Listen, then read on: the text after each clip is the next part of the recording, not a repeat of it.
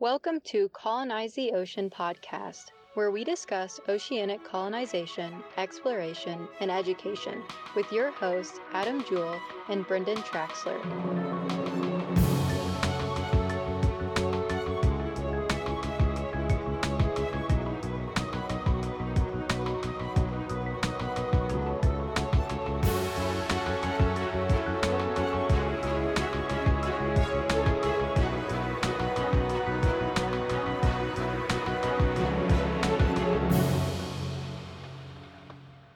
All right, guys, welcome to another episode of Colonize the Ocean, the podcast.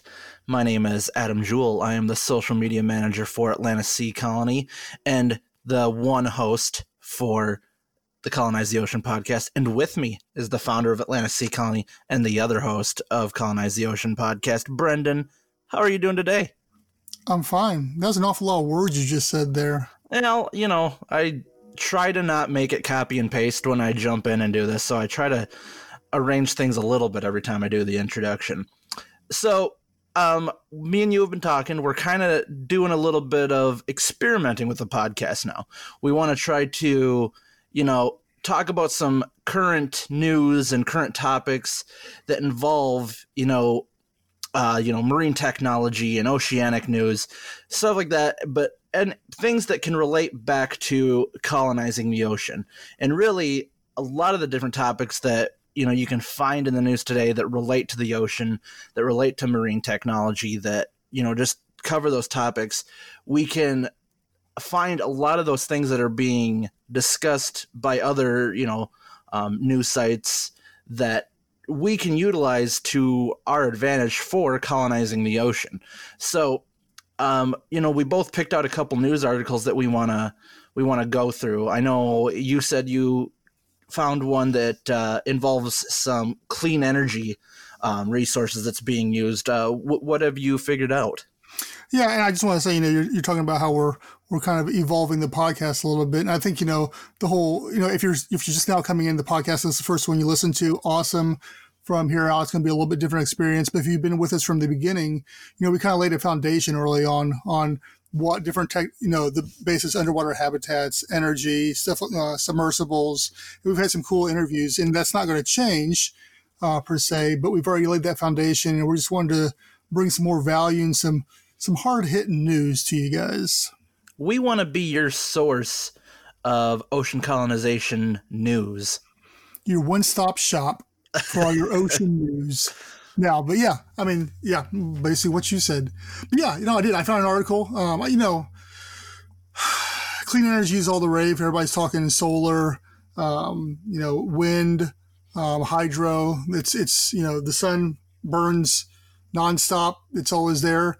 But so does the waves and the tides, and they run around the clock. Unlike the sun, which you get a good, that depends on what part of the world you're in and what season it is. It doesn't run 24/7. So then you got to run off battery backup during those off hours or jump back on the grid. But with the ocean, your tides are clockwork and you're constantly moving. And so when we start looking at underwater or even ocean-based habits above or beyond under the water, power is important, and we got to look at that. So this article I found was titled, "A buoy-like device designed to produce electricity from the ocean is being developed in Scotland." Basically what it was, after reading through the article, which will be in the show notes, so you can read it up for yourself, is a submerged wave buoy that reacts to changes in subsea water pressure caused by passing waves. The organization that's doing this, they've got a $1.29 million budget, or they were given that much money to fund this project, and they're wanting to have 15 of these things in by the year 2023. Along with all that, Scotland has really been moving in the hydro area, and as of the end of January 2020, they announced that their tidal stream power project off the north coast of Scotland had already generated 13.8 gigawatt hours of electricity. And to give that a little bit of perspective, that means the average house, it could power about almost 4,000 of those just off this project they're working on. So, that's 4,000. It's not a ton, but for just starting off and trying this new technology, it's a positive start. The only down thing that you see with hydro is you can't be too far inland. So if you're in the middle of the United States, or Adam, if you're in South Dakota, you're probably not going to benefit too much from hydroelectricity. But if you're like most residents and you're closer to the coast, you're definitely going to see some benefits from that, or you could definitely see some benefits from that, I guess, if that gets implemented and going forward. One thing that I've always liked about seeing this kind of stuff, and we've talked about it in our previous podcast, is that, and we're going to, I'm sure, jump into this after I get through this, is that once you're in the experimentation stage, which is kind of like what a lot of these companies are going through with this kind of technology, is they're putting it out there. They want to see how well it works. And, it's very few right now. There's not a lot of these out there, but as what can come from this is after they develop the success of this, these things are going to be like manufactured. These things are going to be built cheaper, built faster. They're going to be accessible for, the world, to be able to do this, and we have more access to clean energy. And I mean, that you look at how, solar kind of got its kick. I mean, it was experimental in the very beginning. Now, I mean, you can go to a hardware store, really, or like some of these big chain hardware stores. You can buy solar panels to, power big or small things on your own at a really affordable rate. So the cool thing is, like I just said, is you're watching this happen. And yeah, it's an expensive endeavor right now for a country to take on or a government to take on. But as they see the benefits, as they see more people showing interest, the manufacturability is going to be there. You're going to be able to see the benefits, the costs of it go down to where it's accessible for everyone. And for people like you and I who are trying to build an underwater habitat, this is a really cool option, to see that if this might be a way you could power an underwater habitat or an underwater colony. Right. I mean, it's not going to be, especially when we're talking global here, it's not going to be one technology that does, it's not all or nothing type of thing. Right. There will be wind, there will be solar, there will be hydro, there'll be geothermal. There's going to be tons of different stuff just depending on where you're at and to keep the costs down and stuff like that. And you're talking about solar, you look at, it's got all the buzzwords right now. It's popular. It's hot. It's what everybody's looking for. And because of that, the technology is really progressing and they're getting more advanced. I mean, you look at what Tesla is doing with their solar panels on their roofs of the houses they're coming out with. You can't tell the shingles. Yeah, you can't tell the difference from a regular house, and you get to power your house. So not only is it you getting the benefit from it, but aesthetically it's pleasing too. Which in the past you had these big giant panels in your house, and people didn't want them because they looked ugly. But now you don't have to deal with it. And that's all a technology thing because once again it got pushed forward. And same thing with anything else. Look at the way wind turbines have changed over the years, and the same thing will come from hydro as well. If it's a technology that shows promise, which it's hard for me to think it doesn't, just because you do have a reoccurring tide, or you put it in a Gulf Stream, or you put it somewhere else, and you can harness that never-ending power that's going there.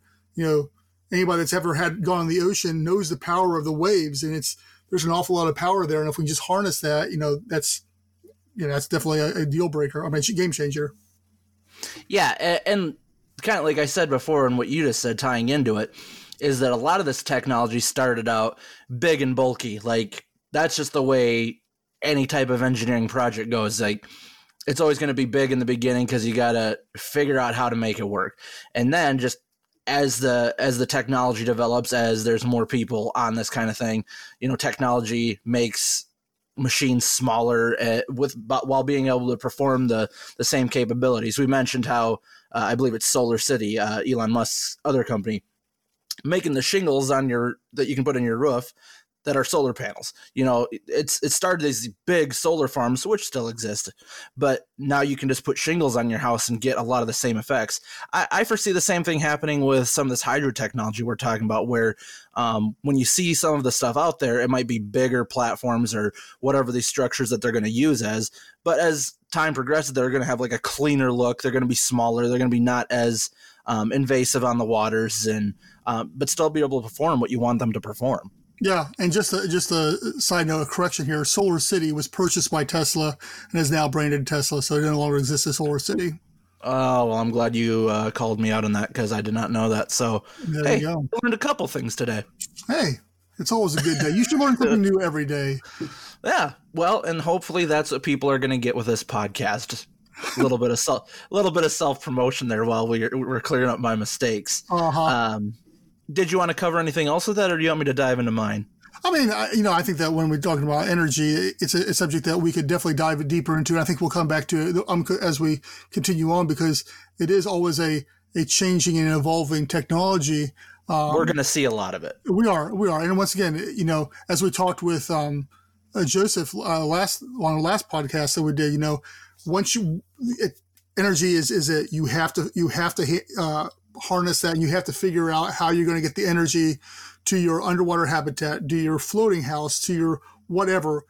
We are dependent upon energy, a la electricity anymore, to survive. And especially when you're underwater, it's life and death, literally. So anything we can do or talk about, energy and clean energy, we will. So I want to but I want to go into this article that I found. It's kind of traveled the web this past week, and this particular one I found was on Forbes by, the writer was Andre White. So this is kind of a story about this gal named Nelly Asigi Katagi. Now, I don't want to keep butchering that name because I just have a feeling that I did not pronounce it right. So I'm just going to call her Nelly. So she grew up in Western Kenya, which is 14 hours away from the Indian Ocean. Now, she got her aquatic science undergrad from Egerton University. And even while she was pursuing this degree, she still had not ever seen the ocean. So she grew up in a place where she was nowhere near the ocean. She knew she wanted to study aquatic sciences. And even while pursuing that, still hadn't even got a chance to experience what it is to be by the ocean, but still got this degree. Now, she's recently become a very important figure in marine biology. She's studying billfish like marlins and swordfish.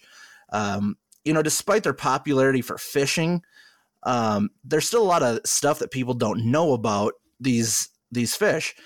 So she's been doing a lot of research, working with different organizations, just kind of including trying to figure out she's trying to figure out their range, their habitats, their migration patterns, and with a lot of things that are going on in the world, the effects that global warming has on them. So she's done a lot of this different stuff, and she's continuing to do so, and kind of trying to be an activist on making sure people aren't overfishing. Not necessarily not fishing at all, but just making sure we don't overfish certain types of fish types and populations. And, and I told you that I wanted to kind of bring up this article. I told you I was going to be able to relate it back to ocean colonization, which seems kind of weird. But the thing that I liked about this article was it's about someone who had an interest in the ocean that lived 14 hours away from the ocean. So that resonates with me because when I came onto this project with you, I've been to the ocean a couple times in my life, but I live in the Midwest. I live in South Dakota. So it's, it's not a quick drive for me. Literally, I think I would have to drive probably 14, 15, probably 20 hours to the closest direction of getting to an ocean. So, but here I am trying to help figure out everything with this project that we're working on, and just anything with what we're doing, is learning about the ocean, whether it's underwater technology, parts of what we're trying to learn about is, ocean conservation and stuff like that. So it's kind of cool that someone that was so far away had such a passion for something she hadn't even got to experience until she was already really in it. So, it's cool that hopefully we can have that kind of same effect for people that even if you don't live in a coastal region where you're by the ocean and maybe something similar to like scuba diving is a hobby of yours. Like you said, a lot of people in Midwest, it's not going to be their first activity, but maybe it's more popular on the coastal towns. Well, I'm hoping that, just interest in marine technology and ocean colonization has that same effect. And I think you're right. From a standpoint where, I grew up until I was 12 in Illinois. That was my home. And that's really, even back then, I had a passion for wanting to scuba dive, wanting to be near the ocean. And I never saw the ocean until I was 13, 14, I think, something like that. And around the same time is when I really started, looking at Atlantis Sea Colony, and that started coming in my mind. So, I didn't get certified to dive until I was in my 20s. So all these things, once again, it does. I think that part of it is it's just the dreamer mentality and having the vision and having a passion and being laser focused on that passion, like this person in your article was. So yeah, I kudos to them and I agree. Yeah, it's one of the things we talk a lot about, business talk, is we have such a specific demographic that we try to reach out to.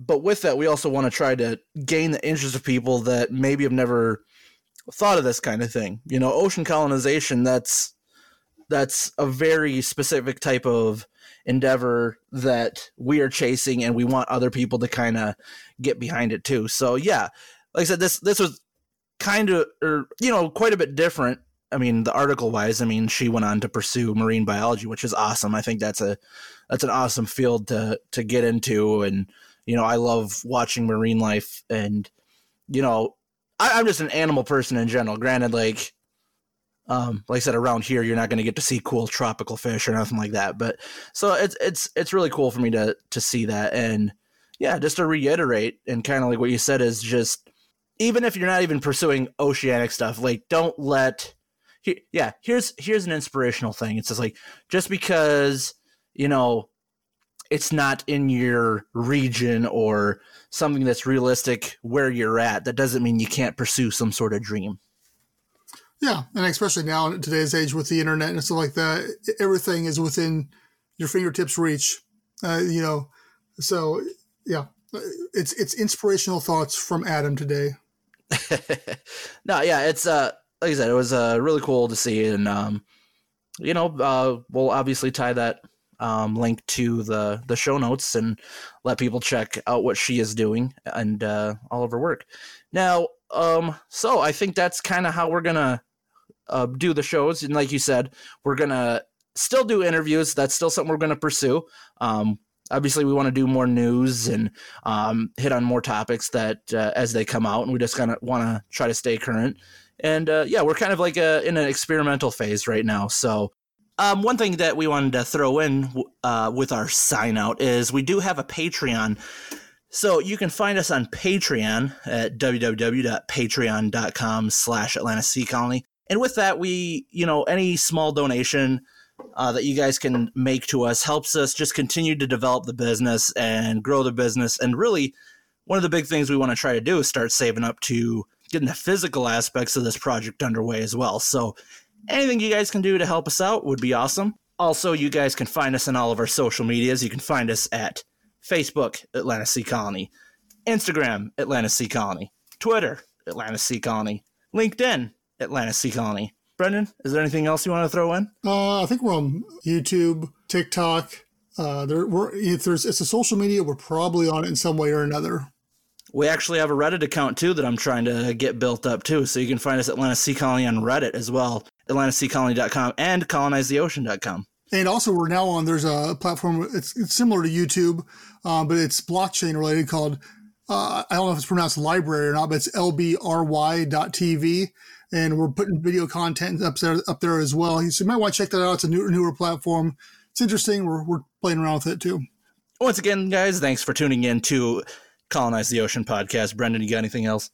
No, sir. Thank you, everybody.